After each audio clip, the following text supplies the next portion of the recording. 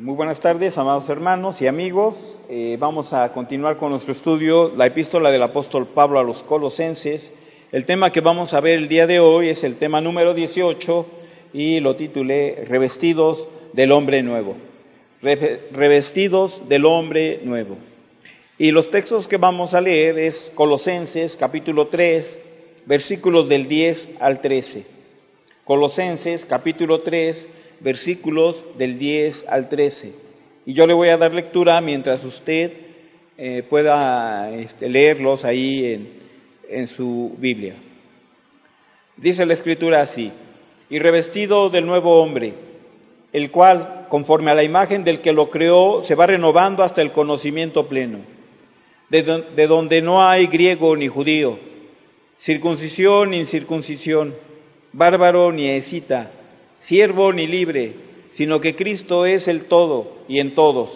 Vestíos pues como escogidos de Dios, santos y amados, de entrañable misericordia, de benignidad, de humildad, de mansedumbre, de paciencia, soportándoos unos a otros y perdonándoos unos a otros, si alguno tuviere queja contra otro, de la manera que Cristo os perdonó, así también hacedlo vosotros.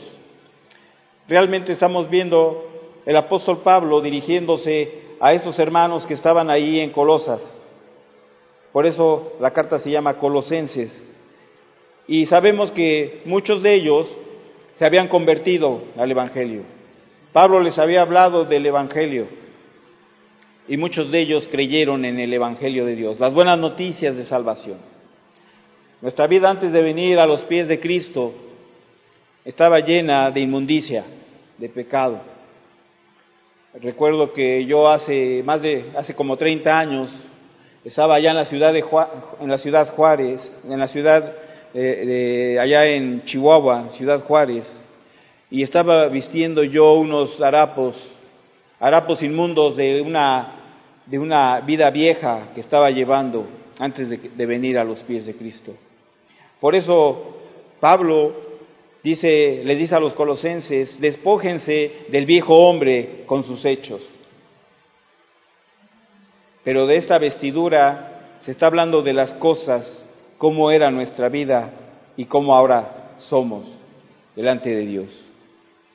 Por eso Pablo le dice a los colosenses: despójense de la ira, del enojo, de malicia, de las blasfemias, de palabras deshonestas de nuestra boca. Realmente así estábamos viviendo antes que viniéramos a los pies de Cristo. Y Pablo le está diciendo aquí, en el primer versículo que leímos: y revestido del nuevo hombre, el cual conforme a la imagen del que lo crió se va renovando hasta el conocimiento pleno. Esta palabra revestido tiene un prefijo que quiere decir repetir o volverse a vestir continuamente con sus vestiduras limpias y nuevas, revestidos de la nueva naturaleza que Dios nos da. El hombre nuevo es una nueva criatura en Cristo Jesús. Recordemos a Nicodemo siendo un hombre principal, un maestro de la ley. Ahí en Juan 3:3, Jesús le dice a este maestro de la ley que llega Jesús de noche y le dice Jesús: de cierto te digo que el que no naciere de nuevo no puede ver el reino de Dios. Aquí vemos implícitas esas palabras de Cristo. Es necesario que todo hombre, que toda mujer, que todo niño, que todo adolescente, que todo joven vuelva a nacer de nuevo. No que otra vez nazca en el vientre de su madre, sino esta vida. Este nuevo nacimiento es un nacimiento espiritual. Por eso Nicodemo estaba interesado en ver el reino de Dios, que Jesús estaba prometiendo a todo aquel que creyera en él.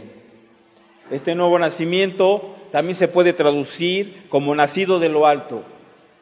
Jesús respondió a esa pregunta que Nicodemo le había dicho: ¿cómo tenía que hacer para nacer, para ver el reino de Dios? Hoy en día muchos están interesados en saber cómo ver el reino de Dios aquí en la tierra. Y Jesús leyó su corazón de Nicodemo y fue directo al problema de su necesidad de transformación. Él quería cambiar. Simplemente él era un religioso, pero no podía cambiar. Le era imposible cambiar por sí mismo. Hoy en día los psicólogos y otras ciencias te dicen cómo puedes tú cambiar, pero realmente el único que puede ejecutar esa transformación es Dios. Y Él ha provisto a la humanidad para que nos acerquemos a Él, así como estamos, sucios, con harapos, para que haya un nuevo nacimiento. Y solamente el poder del Espíritu Santo puede efectuar en nosotros un nuevo nacimiento. Este nuevo nacimiento es un acto de Dios, por el cual nos da vida eterna y imparte al creyente esta vida, este nuevo nacimiento, y podemos ser hechos hijos de Dios. No todos los humanos somos hijos de Dios. ¿Somos creación de Dios? Sí, pero no todos son hijos de Dios. Solamente aquellos que han reconocido que Jesús es el Señor y el Salvador del mundo. Dice que Él nos ha adoptado. Aquellos que nos hemos arrepentido de nuestros pecados y que hemos percibido que necesitamos un Salvador. Este Salvador es Jesucristo. Él es el Verbo encarnado, el Verbo de Dios que quita el pecado del mundo, del hombre. No hay justo ni aun uno. Todos estábamos descarriados, estábamos fuera del redil, éramos enemigos de Dios. Por eso es necesario que todo hombre nazca de nuevo. Aquí vemos, en este contexto, que Jesús le dice que no puede ver el reino de Dios si un hombre no ha nacido de nuevo. Y esa frase es una referencia a la participación del reino milenario al final de los tiempos. Algo que los fariseos y otros judíos también anticipaban con fervor, desear ese tiempo final. El problema de ellos es que estaban convencidos de poseer su linaje físico y guardar una serie de mandamientos religiosos. Pero muchas veces Jesús los exhorta porque no tenían un buen corazón, no habían nacido de nuevo, eran religiosos y según creían que servían a Dios. Sin embargo, no era así. Muchas veces Jesús los reprendió y les dijo: hipócritas, fariseos. Por eso Jesús le dice a Nicodemo, que era un fariseo, y le dice que era necesario que naciera de agua y del Espíritu. No es el agua literal, sino es el agua que viene de una purificación y una limpieza de corazón.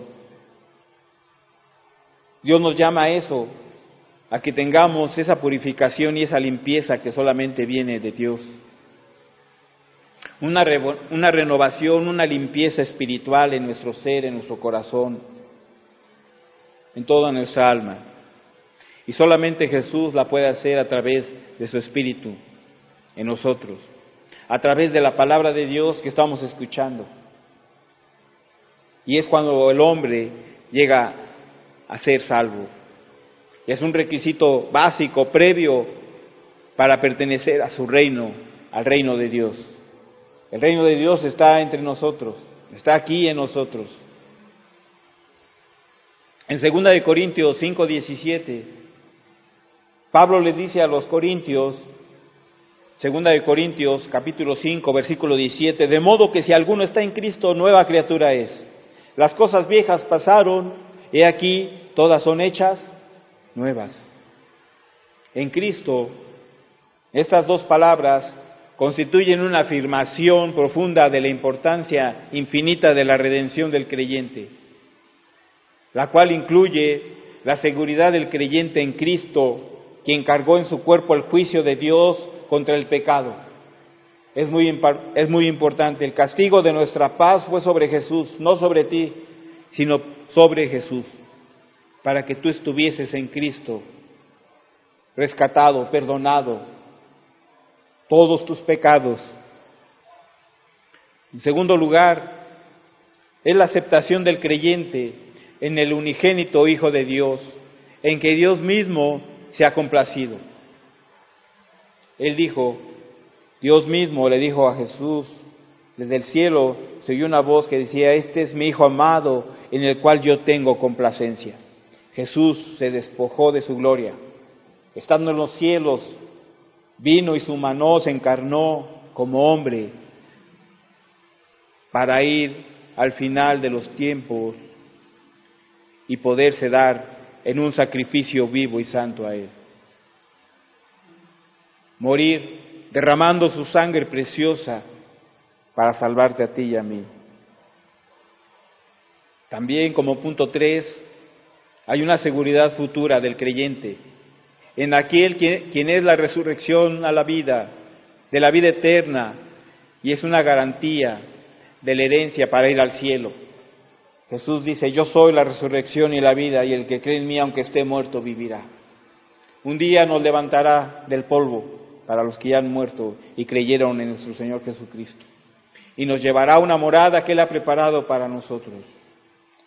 Como punto 4, hay una seguridad, la participación del creyente en la naturaleza divina de Cristo, el Verbo eterno.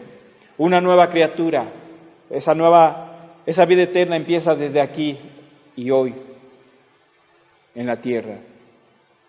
Y eso describe algo que es creado a un nivel nuevo de excelencia. Se refiere a una regeneración, a un nuevo nacimiento.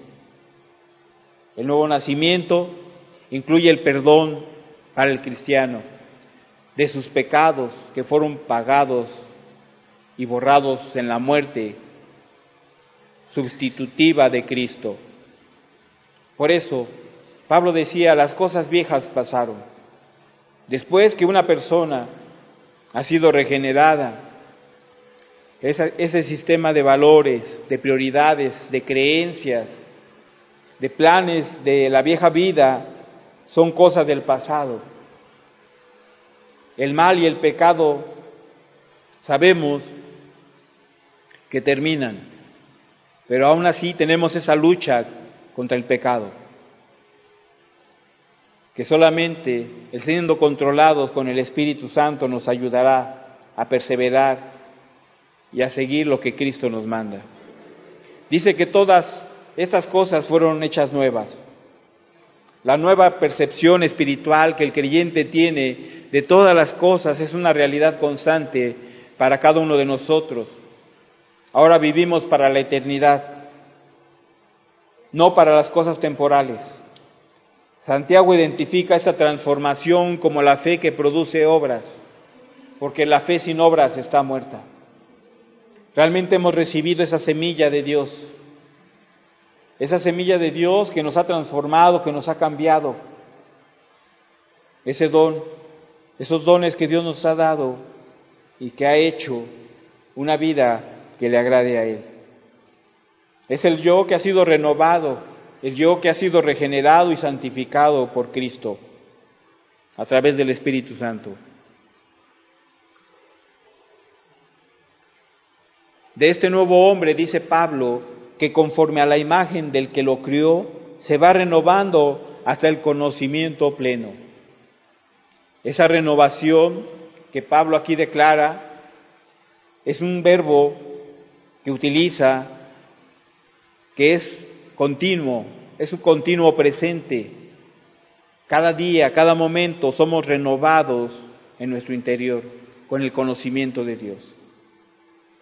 Por eso, Pablo le dice a los romanos en el capítulo 12, Romanos 12, versículo 2, dice, no os conforméis a este siglo, sino transformaos por medio de la renovación de vuestro entendimiento, para que comprobéis cuál sea la buena voluntad de Dios, agradable y perfecta. Dice Pablo, no os conforméis a este siglo. Hoy en día nuestros legisladores están fuera del camino de los principios de Dios. Hoy muchos hombres, legisladores, filósofos, han estado metiendo la equidad de género y dentro de ellos incluye y dicen que los niños cuando nacen con un sexo neutro.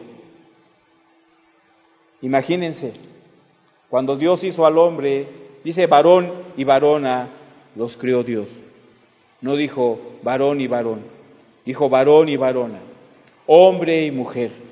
Sin embargo, hoy las ideologías de los hombres nos perturban y nos quieren cambiar. Sin embargo, la biología nos dice otra cosa. La biología determina cuando un niño nace niño, es niño, y cuando es niña, nos dice que es niña por sus genitales. Por eso tenemos que poner mucha atención.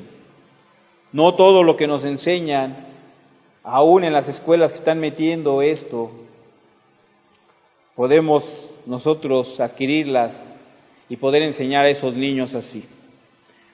Estas generaciones están viviendo momentos difíciles, que los mismos padres tienen que educar a sus hijos de una manera bíblica, de lo que dice Dios, Dios quien creó este universo, quien te creó a ti, quien me creó a mí.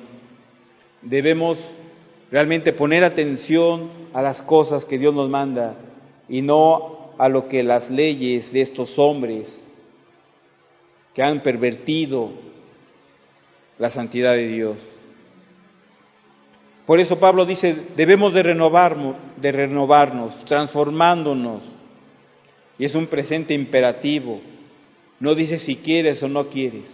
Nos vamos a renovar a través del conocimiento pleno de Dios.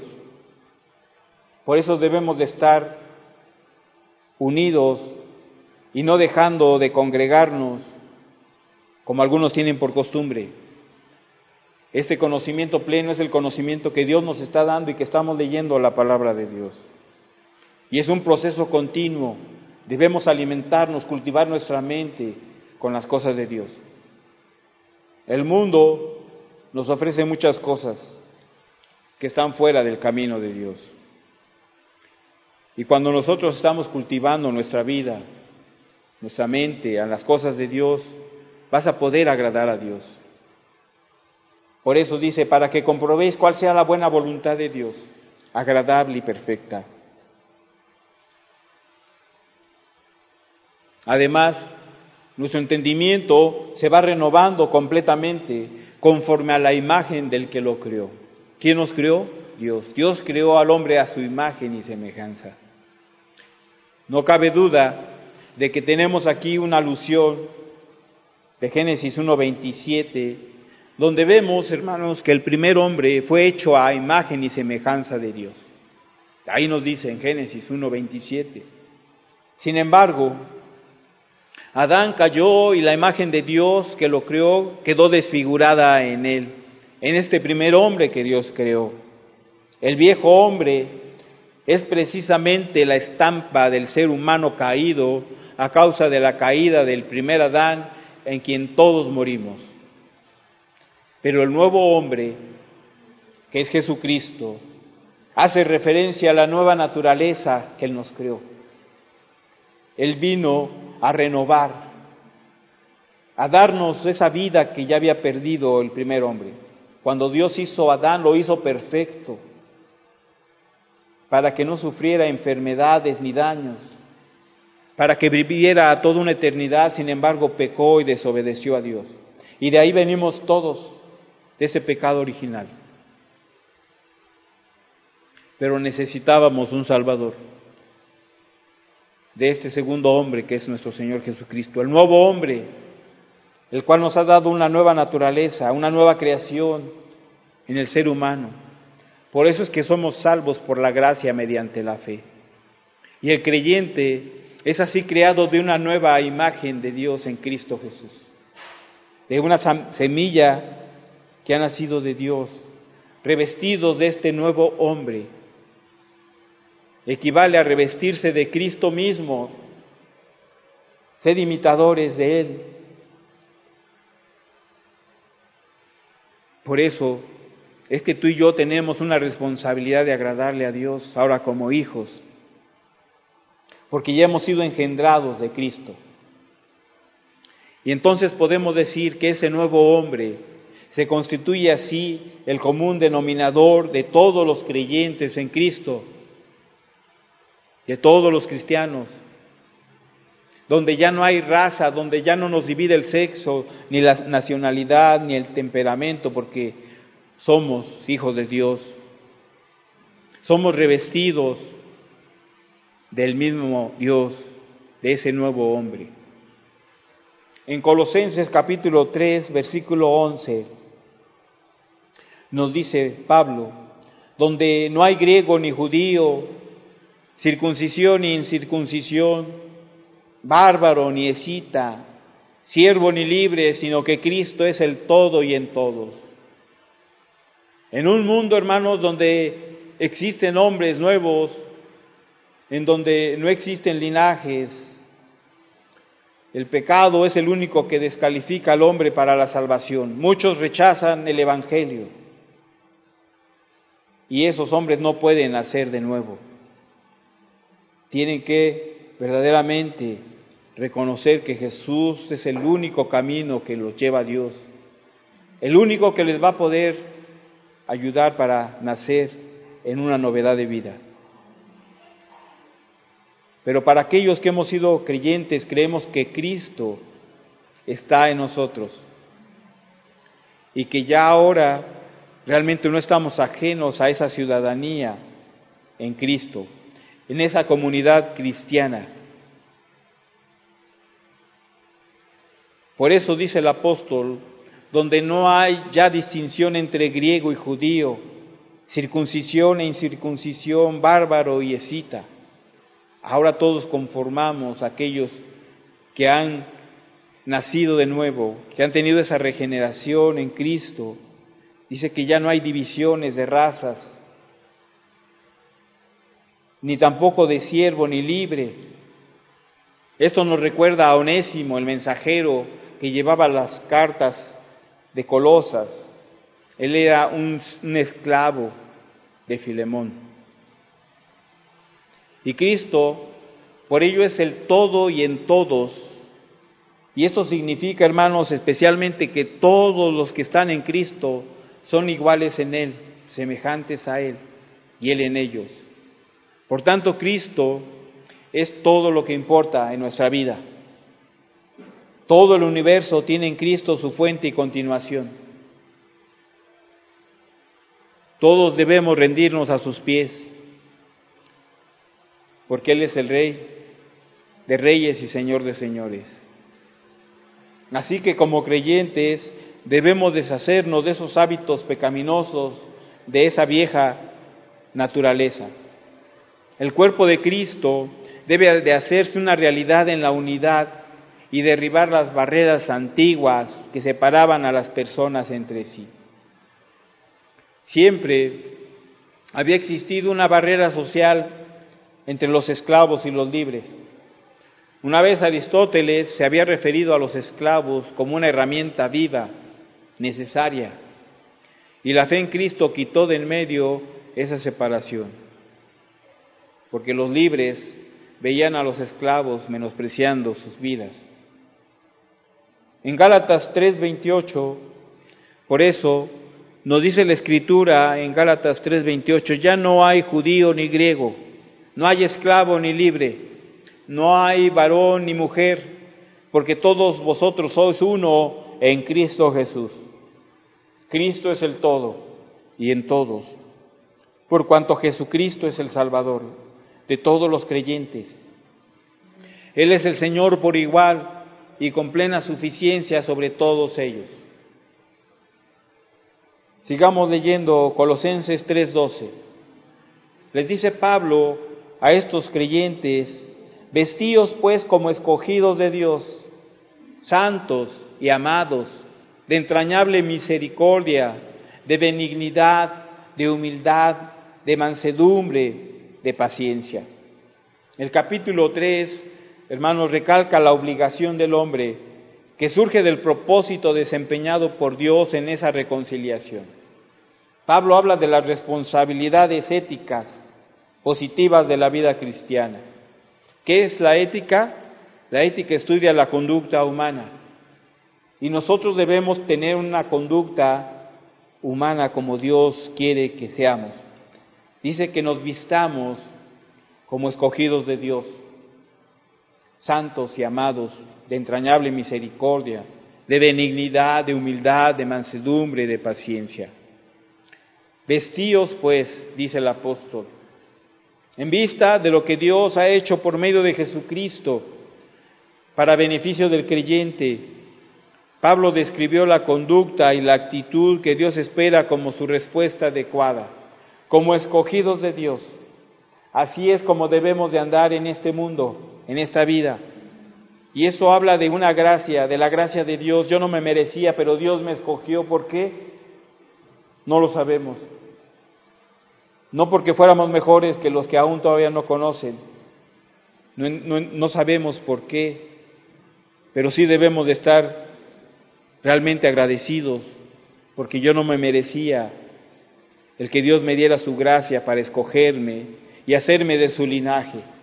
Fíjense cómo dice Pedro, en Primera de Pedro capítulo 2, en este capítulo 2 de Primera de Pedro, versículo 9, nos dice: mas vosotros sois linaje escogido, real sacerdocio, nación santa, pueblo adquirido por Dios, para que anunciéis las virtudes de aquel que os llamó de las tinieblas a su luz admirable. Los creyentes, hermanos, que conforman la iglesia, son un linaje escogido. Dios nos honró al poder hacernos un linaje escogido para Él, separados del mundo. Estamos en el mundo, pero no somos del mundo.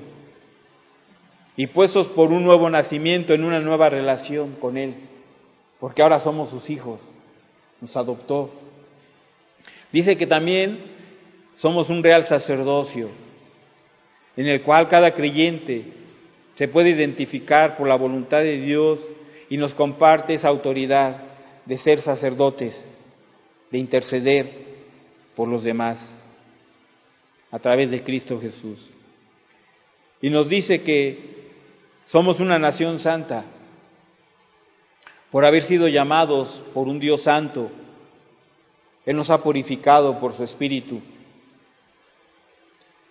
Y sigue diciendo Pedro, y nos ha hecho un pueblo adquirido, un pueblo de posesión exclusiva para Dios.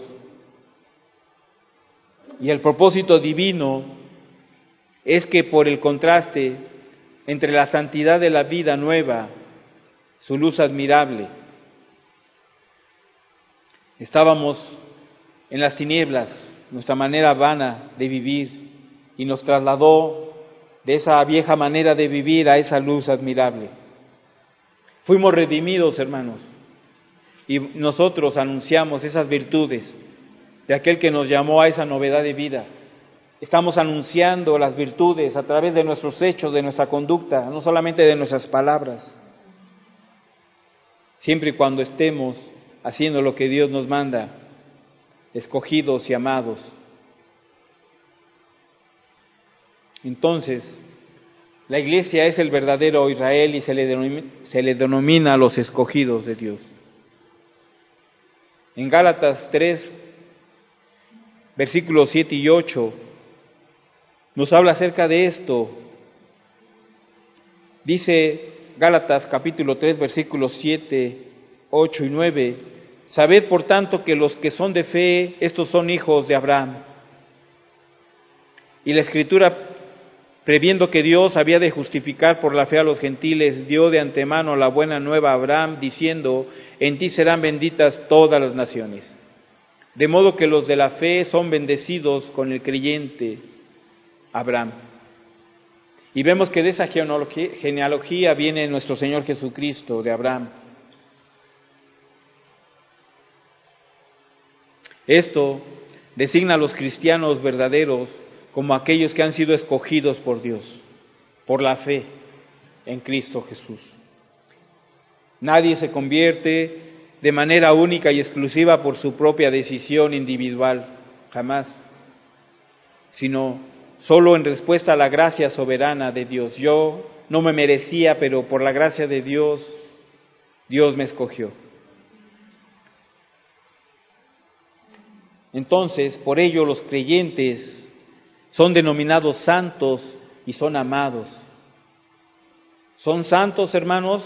Esta palabra acentúa una vez más la nota ética de cómo se debe de comportar un creyente en esta vida, no en la otra, en esta vida.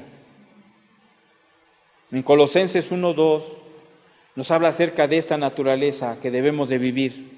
Es una vocación que nosotros debemos de seguir y debemos de admirar lo que Cristo hace y sigue haciendo en nuestras vidas.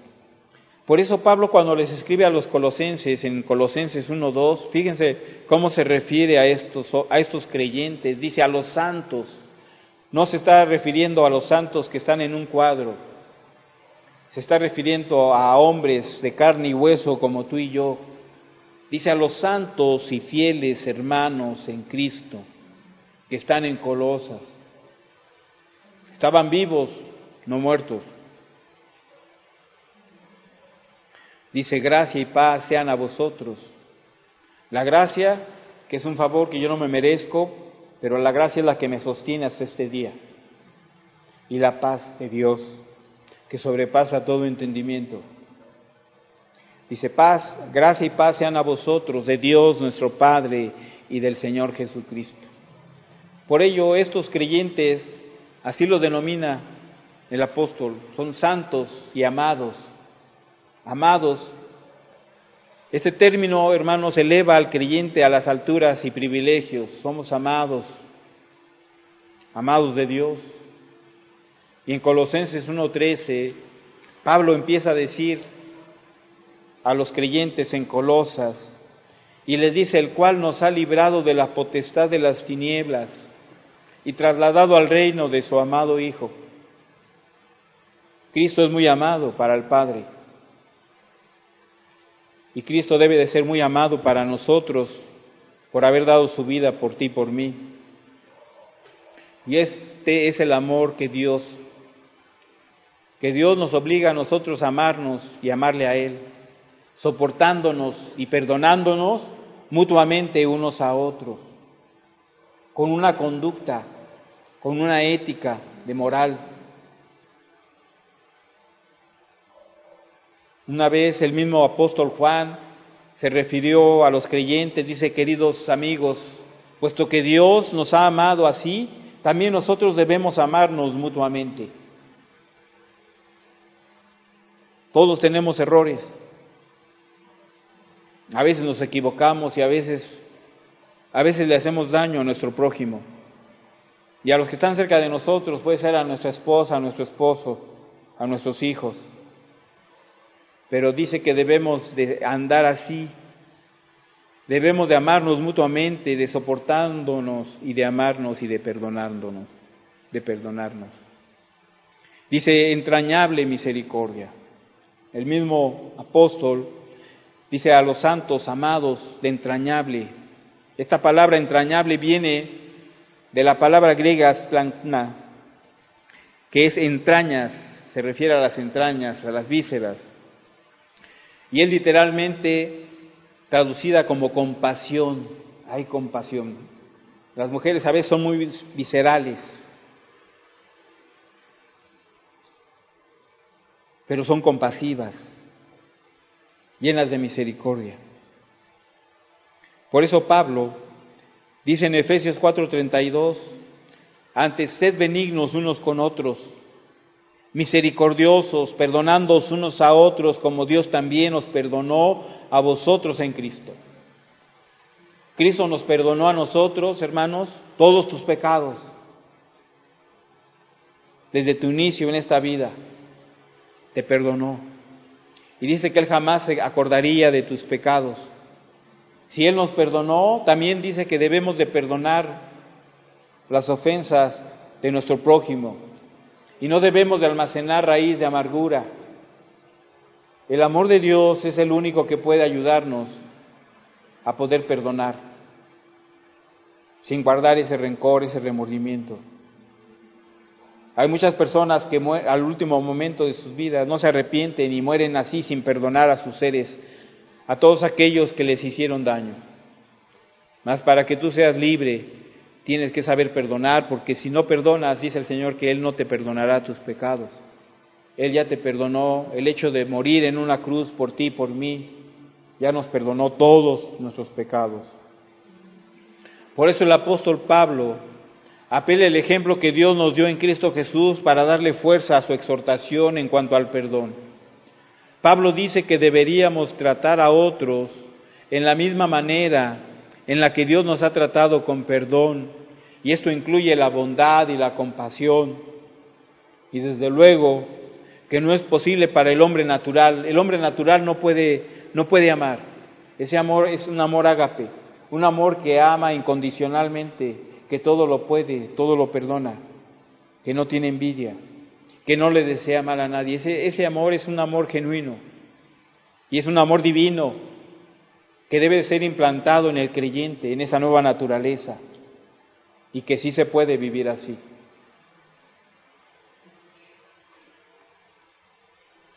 Entonces, vemos que Pablo está hablando aquí primordialmente de las relaciones dentro de la comunidad cristiana. No somos perfectos, pero sí debemos de ser maduros para poder perdonarnos, investirnos de ese amor, de esa misericordia, del perdón. Necesita reinar en las familias de la fe en Cristo Jesús, para que los hombres que están lejos del Señor vean la esperanza de la gracia también en nosotros, que nos podemos amar, que nos podemos perdonar.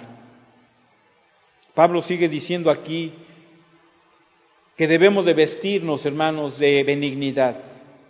Y la benignidad se refiere a la bondad. Seamos bondadosos hacia los demás, que satura a la persona en todas las áreas de su vida y suaviza los aspectos menos amables.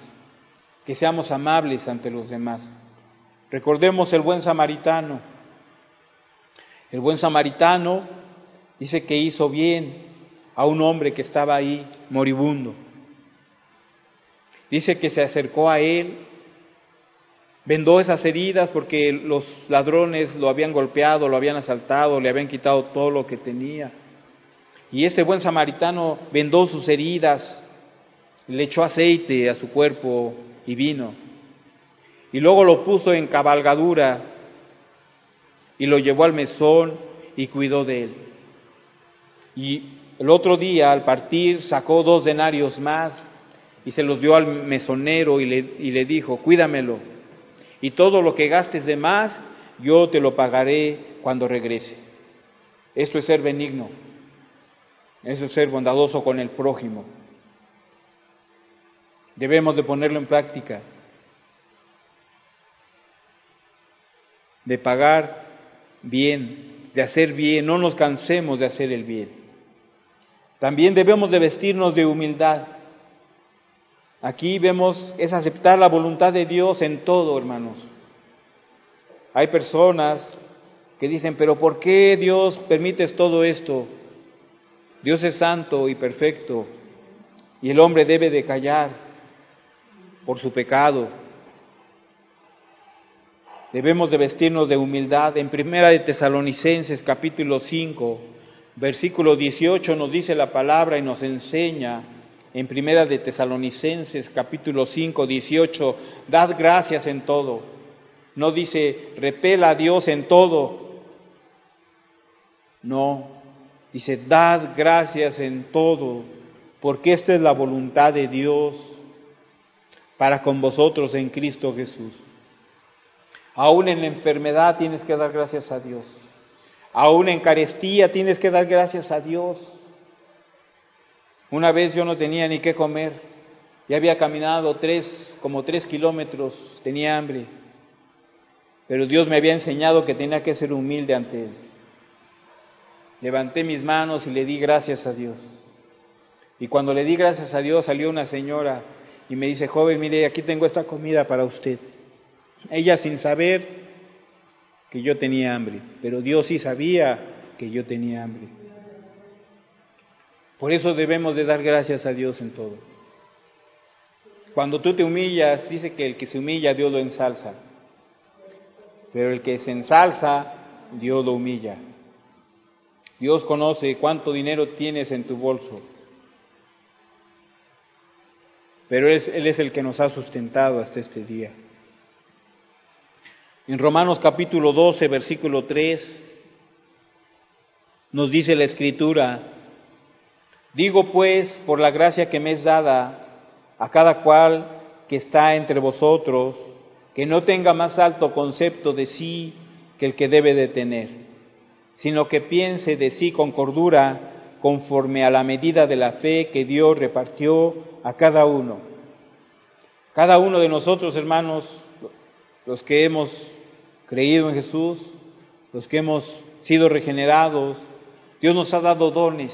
Todos tienen dones. Unos tienen un don, pero no de molestar, sino de servir a la iglesia. Dones los cuales debemos de ponerlo al servicio de Dios y al servicio de la iglesia. Hay unos que son músicos, otros sugieres, otros diáconos, otros maestros, otros saben cocinar muy bien, otros saben la repostería y sirven a la iglesia. En Filipenses capítulo 2, versículo 3 dice la Escritura: nada hagáis por contienda o por vanagloria, antes bien con humildad, estimando cada uno a los demás como superiores a él mismo. Y lo tenemos el ejemplo en Cristo Jesús. Dice que no se aferró a ser igual a Dios. Jesús, a pesar de que es la misma deidad, dice que no se aferró a ser igual a Dios, sino que se humilló hasta la muerte y muerte de cruz. Se humilló. Le lavó los pies a sus mismos discípulos. Él, siendo el Rey del universo, hermanos, se humilló. Por eso es que tenemos que aprender de Él, de la humildad de Él. Y no debemos de hacer nada por vanagloria, para ganar un premio. Antes bien, lo tenemos que hacer con humildad y debemos de estimar a cada uno, a los demás, como superiores a él mismo.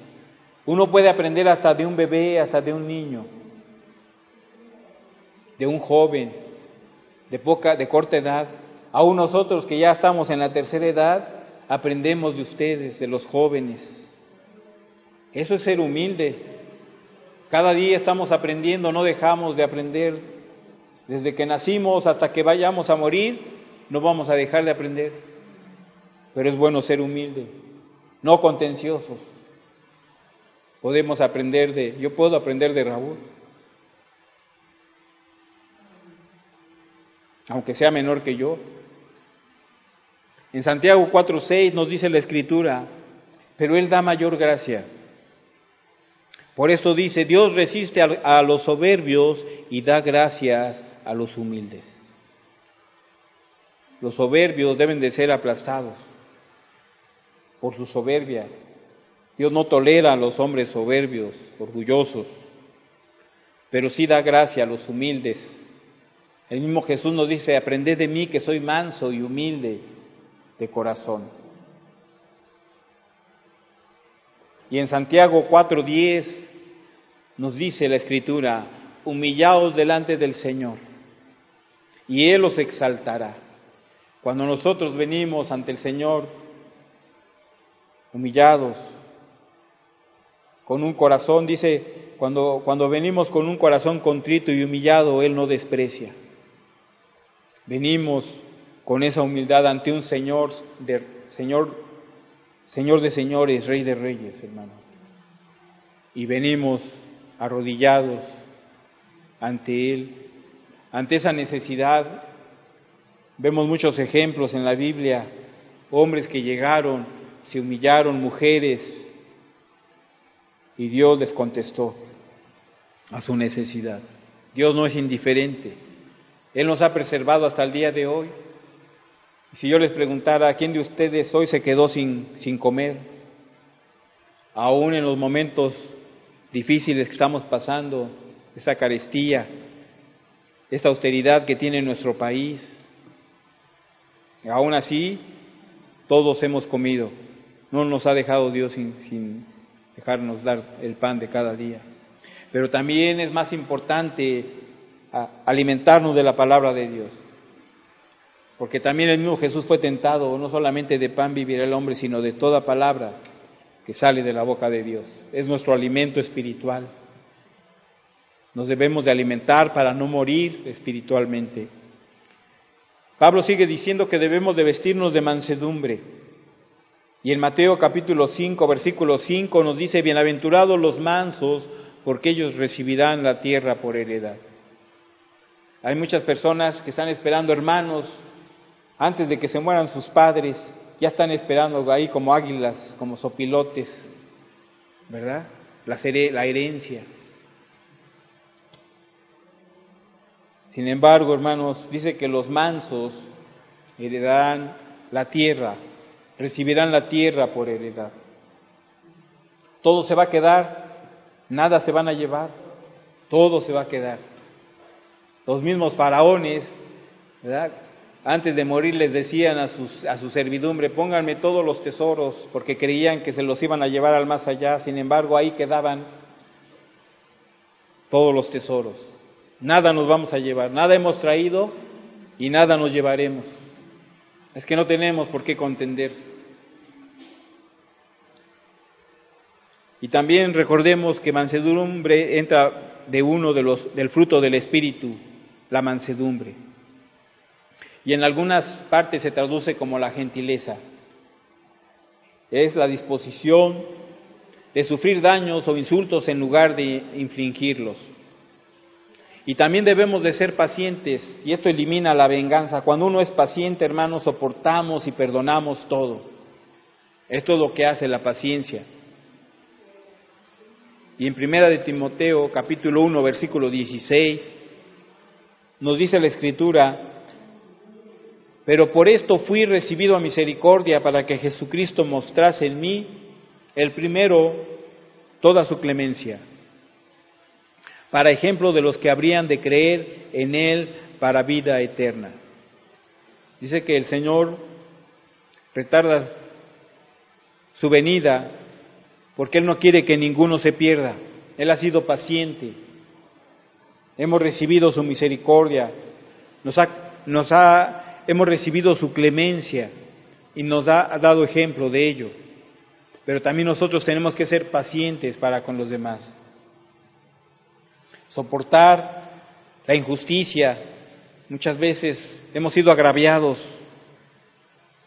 por terceras personas, por nuestro prójimo.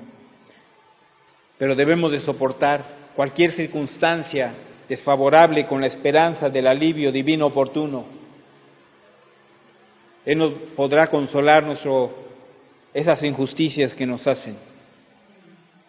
En Colosenses capítulo 3, versículo 13, nos dice la Escritura: soportándoos unos a otros y perdonándoos unos a otros, si alguno tuviere queja contra otro, de la manera que Cristo os perdonó, así también hacedlo vosotros.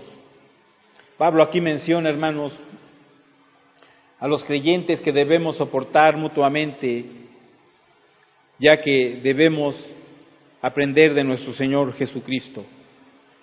Soportándonos mutuamente con paciencia, y esto se hace una evidencia de la gracia de Dios manifestada en la unidad, creciendo los unos con los otros en el amor de Cristo. Estas gracias no son características naturales del espíritu humano, son más bien los dones del Espíritu Santo que Dios ha dado a los seguidores de Cristo. Y emana esta virtud del perdón, de la paciencia, emanan del Redentor mismo, de Jesús. Y por eso debemos andar dignamente en este llamado. Debemos de conducirnos en ese estilo de vida, en esa conducta de vida, en esa conformidad a la imagen de Cristo, en santidad, en justicia entre los hombres. Por eso, de la manera que Cristo nos perdonó, también debemos de hacerlo nosotros a los demás. Y el perdón de Dios hacia el hombre, vemos que proporciona la razón de tan noble acción. Debido a que Cristo, como nuestro ejemplo perfecto de perdón, ha perdonado todos nuestros pecados sin más reproche. Y los creyentes debemos estar dispuestos a perdonar a los demás. En Mateo 6:12 nos dice: y perdónanos nuestras deudas, como también nosotros perdonamos a nuestros deudores. Si verdaderamente nosotros decimos estas frases, y perdónanos nuestras deudas, como también nosotros perdonamos a nuestros deudores, tenemos que examinarnos si verdaderamente no hay nada en nuestro corazón para con nuestro prójimo.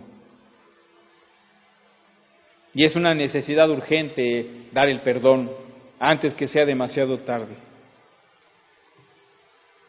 Dice, perdónanos nuestras deudas, como también nosotros perdonamos a nuestros deudores. Y quien mantenga este espíritu no perdonador hacia otro, debe detenerse antes de orar es Padre nuestro. Y en Lucas, el Padre también se habla de nuestros pecados. El Padre nuestro dice, perdona nuestros pecados en lugar de deudas. Y todo ser humano está en deuda porque todos hemos pecado, ¿sí o no? Por ello debemos pedir al Señor que perdone nuestros pecados. Ese ahorita no lo tengo, pero se los doy más terminando el servicio. Mateo 6:14. Porque si perdonáis a los hombres sus ofensas, os perdonará también a vosotros vuestro Padre Celestial. Mas si no perdonáis a los hombres sus ofensas, tampoco vuestro Padre os perdonará vuestras ofensas. Jesús indica la gran seriedad del asunto de perdonar a otros. Y el que se niega a perdonar se cierra las puertas de los cielos en su propia cara. Ningún espíritu no perdonador entrará allí. No importa que se nos haya hecho. Debemos perdonar completamente. Aquí vemos la vida que Dios nos enseña y que debemos de seguir. Hay una parábola que nos enseña que todo creyente ha recibido el perdón y por una incalculable deuda de pecado que jamás podría haber pagado. Sin embargo, hay miembros en las iglesias que guardan algún rencor contra otro miembro durante años, algunas veces por palabras o actos efímeros que pueden haber sido dichos o hechos por ignorancia. La enseñanza es perdonar de todo corazón. Eso significa perdona y olvida. Nadie puede guardar rencor en su corazón y a la vez ser un verdadero cristiano. Si somos verdaderos cristianos, esa naturaleza que Dios nos ha dado, la debemos de llevar en nuestro diario vivir, perdonar y olvidar, no tomar en cuenta las ofensas que nos han hecho los hombres, perdonar y olvidar. Solamente un nacido de nuevo puede tener esa conducta delante de sus enemigos. Si no lo practicamos, entonces el Señor nos dirá, yo tampoco te perdono. Por ello debemos de imitar a nuestro Señor Jesucristo, cuando en el último momento, ahí estando crucificado, le dijo a su Padre, Padre, perdónalos, porque no saben lo que hacen. Solo el amor de Dios puede ayudarnos a amar y a perdonar. Vamos a orar en esta hora y a pedirle a Dios que nos ayude con ese don de la gracia que ya ha sido derramado en ti y en mí y que realmente nos ayuda a poder vivir en esa novedad de vida, en ese hombre nuevo. Está en nosotros decidir caminar de acuerdo a la voluntad de Dios, que es agradable y perfecta, o bien desobedecer a Dios. Señor, en esta hora aquí estamos delante de ti, pidiéndote, Señor, perdón, si todavía hay en nuestro corazón almacenamiento de rencores y que no podemos nosotros perdonar porque hay ira, hay contiendas. Tú nos dices que nos vistamos del nuevo hombre. Seríamos unos religiosos si vivimos en el viejo hombre, donde hay ira, contiendas, enojos, guerras. Sin embargo, Señor, el que ha nacido de agua y del Espíritu es aquel que lleva una conducta admirable como tú la tuviste. Tú quieres, Señor, que caminemos en esta benignidad, en ese amor, en ese perdón. Y solamente tú puedes producir en nosotros ese nuevo nacimiento, esa nueva naturaleza que viene de ti. Ayúdanos a ser sensibles y a obedecer en amor, porque al amarte a ti, Señor, debemos también amar a nuestro prójimo. Ya que tú nos indicas que haciendo estas cosas podemos agradarte de todo corazón. Y queremos vivir de acuerdo a estos valores eternos. El reino de Dios ya está entre nosotros. Tú nos los has dejado, Señor. Ayúdanos a no ser religiosos, a no nomás escuchar, a ser oidores olvidadizos, sino ser hacedores de tu palabra, Señor. Para glorificar tu nombre, para que tu nombre no sea blasfemado en la familia, en donde quiera que estemos. Ayúdanos, te lo pedimos en el precioso nombre de Cristo Jesús. Amén.